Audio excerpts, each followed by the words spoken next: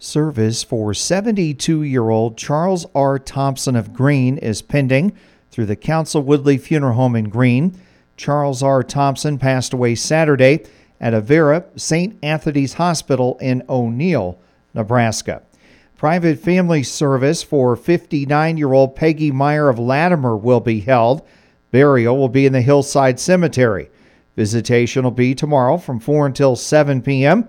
at the Sietsma Atkinson Funeral Home in Hampton. Peggy Meyer passed away Friday at her home in Latimer. Memorial service for 78-year-old Dennis Dean Horner of Hampton will be Friday at 11 a.m. at the Faith Baptist Church in Hampton. Memorial visitation will be Thursday from 5 until 7 p.m. at the Council Woodley Funeral Home in Hampton.